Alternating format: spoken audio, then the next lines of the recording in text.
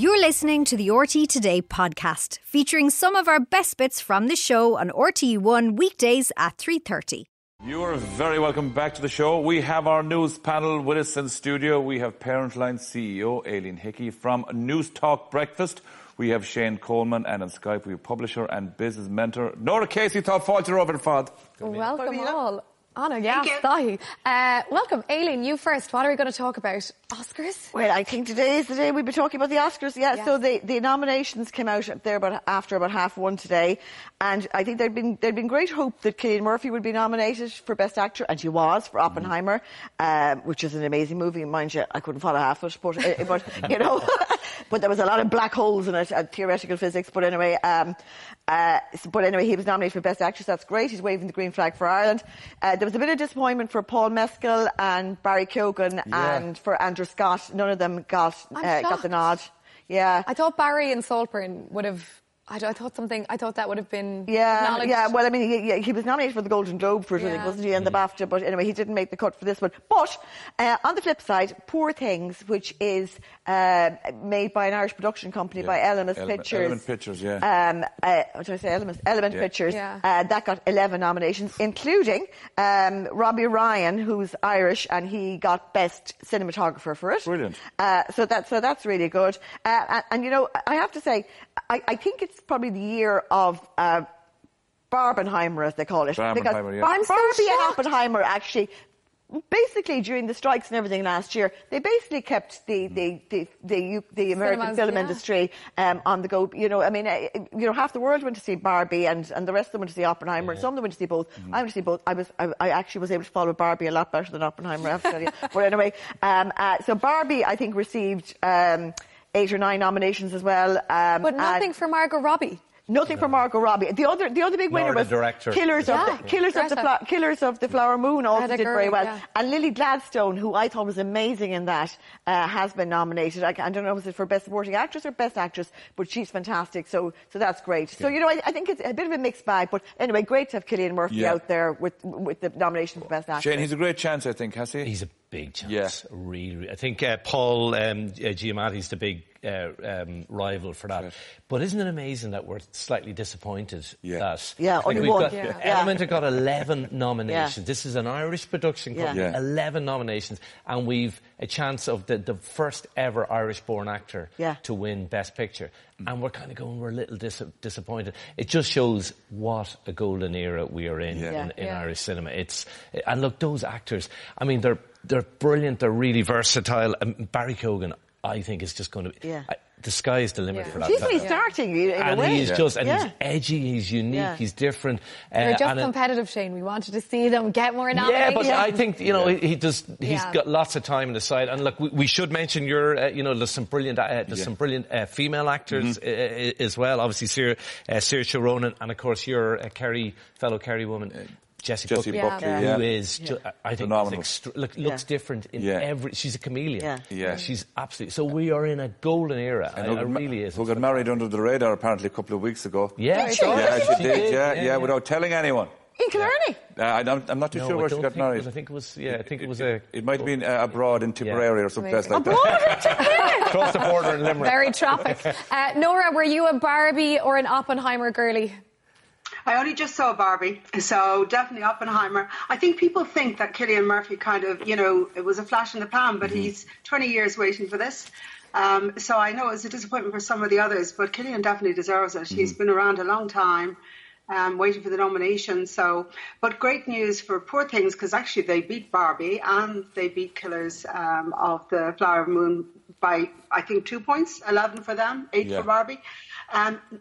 Overall, I would say I work in and around the film industry in London, so it wasn't a great year coming out of COVID and then having the writers and actors strike, and they almost saved theatres again. You know, I mean, it was this worst possible moment where the theatres were shut down, and we were all streaming and looking at Netflix. And in fact, most of the tech providers are providing most of our films now, like Amazon and Netflix. So here out of the blue comes these 2 big whoppers, Barbie and Oppenheimer, and everyone was talking about them all year. It was fantastic. I've only just seen Killers of the Flower Moon as well, and it was fantastic. It was an amazing performance from Robert De Niro. I loved every bit of it. I hope that Lena does get the Best Actress. She was fantastic. But they've got changes. Can I just quickly tell you that I need to let you know this? I stood up Emma Stone for you last month in December. Thanks. I was down here I was due to do the show, and I was interviewing Emma Stone. It wasn't face to face; it was on camera. But she arrived a little bit late. I had to get the train, and the assistant was saying, "Listen, can you wait another 15 minutes?" I was like, "Do you know Daithí O'Shea?" I said, "I am not missing that train because he will kill me." So you can tell Emma she's going to. So I stood up Emma Stone. Fair play to you. That's the lengths I'll go to for this show. You have your priorities. I have my priorities. Who needs Emma Stone when you've got Daithí O'Shea? She never got back to me. Said nobody ever. Well, do you want to know what our viewers are thinking when it comes to the Oscars? We asked who will be watching the Oscars, and it's kind of a resounding no. 81% of viewers say that no, they will not be tuning into the Oscars, while 19% said yes. Yeah, I'm a little bit surprised. Well, do you know what? Very few people are going to be watching them live because it's not on Sky. Yeah. ITV have the rights live. RTE are going to show them the next night. Yeah. And most people in Ireland don't get ITV, so yeah, we're going to miss out. But RTE will be showing them, I should say. On the following night, usually in RTE2. Norah, we're going to go on to our next story, and it's about the best places in Europe to retire. Yeah, thanks, Daithí. It's a bit of a flawed concept, this whole idea of retiring. I don't ascribe to it myself.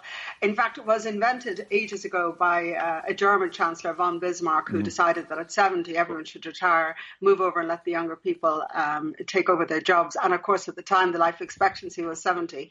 So Travel and Leisure, appropriately titled magazine, decided that they would give us some of their top places for people to retire to. I don't agree with all of them. We've just been through Storm Isha and Jocelyn on the way, so all I can do is Google, where's the sun at the moment? Where can I go to get a little bit of warmth and to beach and sea?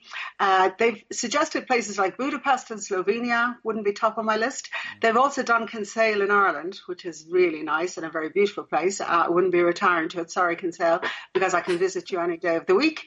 I agree, the Algarve maybe, a lot of Irish people are in the Algarve already. So, and also, I would imagine in my dream, if I wanted to retire, it would be somewhere happy, sunny, where you could walk everywhere, where you could be close to restaurants, close to bars. You could speak a bit of the language so you could assimilate to the local people. And did I mention sunshine? It would be sunny all day. You know, when you meet people in Ireland, they say, I come from Costa Rica, and you go, and what are you doing in Ireland? Like the idea that somebody would leave some beautiful, gorgeous place. So on my list would be Hawaii for sure. Oh yeah, I would like Hawaii, Alicante, definitely. Any of the Greek islands would be way up there. Key West is the nicest part of Florida, and it gets a lot of sunshine all year round. They're all on my list. Okie dokie. But that's a great list. But it's more than kind of sunshine, though, isn't it? Yeah. Yeah. Like there's health insurance and everything else, the cost of living. Is that all in there together? You've got to think of those things when you get it. Yeah, I think you do. Yeah. I have to say, I mean, you know, all those lovely places that she said sound fantastic, but my mother is a Platt in Mill Street, so. And there's a microclimate in Mill Street, is there not? I'm retiring to Mill Street now. You know, I'm trying to balance out the lack of sangria and sun and golf that's available on the island. They have a wine shop, though, don't they? But they have a wine shop, and they make lovely brown bread down in Cafe Aroma, and there's a pitch and putt course. And there's a plot of land. So, I mean, and I don't know what this business is about. Can I make a semi-serious point? Yeah. The expat life does not appeal to me at all. Not even somewhere like Bordeaux. No. I think, I love the idea of travelling, and definitely when I retire, I hope to travel a bit more. But I want to be around the grandkids if I have grandkids. I want to be around Bose. I want to be around Nafina. I want to be around my community. Yeah. I think the life of an expat's a kind of a lonely one. It doesn't appeal to me personally. Yeah. Look, whatever floats your boat is great. I've actually watched far too many episodes of Benidorm to ever really want to Or Place in the Sun. Yeah. Now, I would fancy myself one of those mobility things, you know, but apart from that, you know, I'm not sure about the rest of it. Yeah. You'll be taking shelter from the rain in Mill Street while Nora's sunning herself in Key West. I'd say the footpaths in Mill Street are fairly level. I'd say the mobility scooter would go along nicely. I could get an umbrella attached to it for the rain, and it'd be grand. Yeah.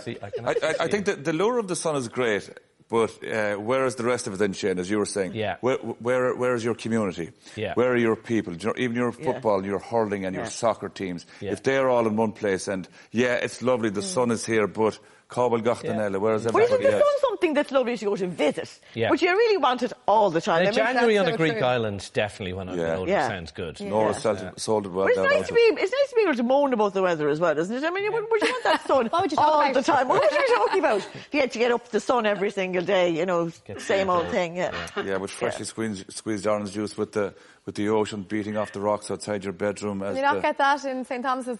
No, we're a bit away from the ocean, even though we're at the centre of the universe. The universe on Sunday, anyway. That's for sure.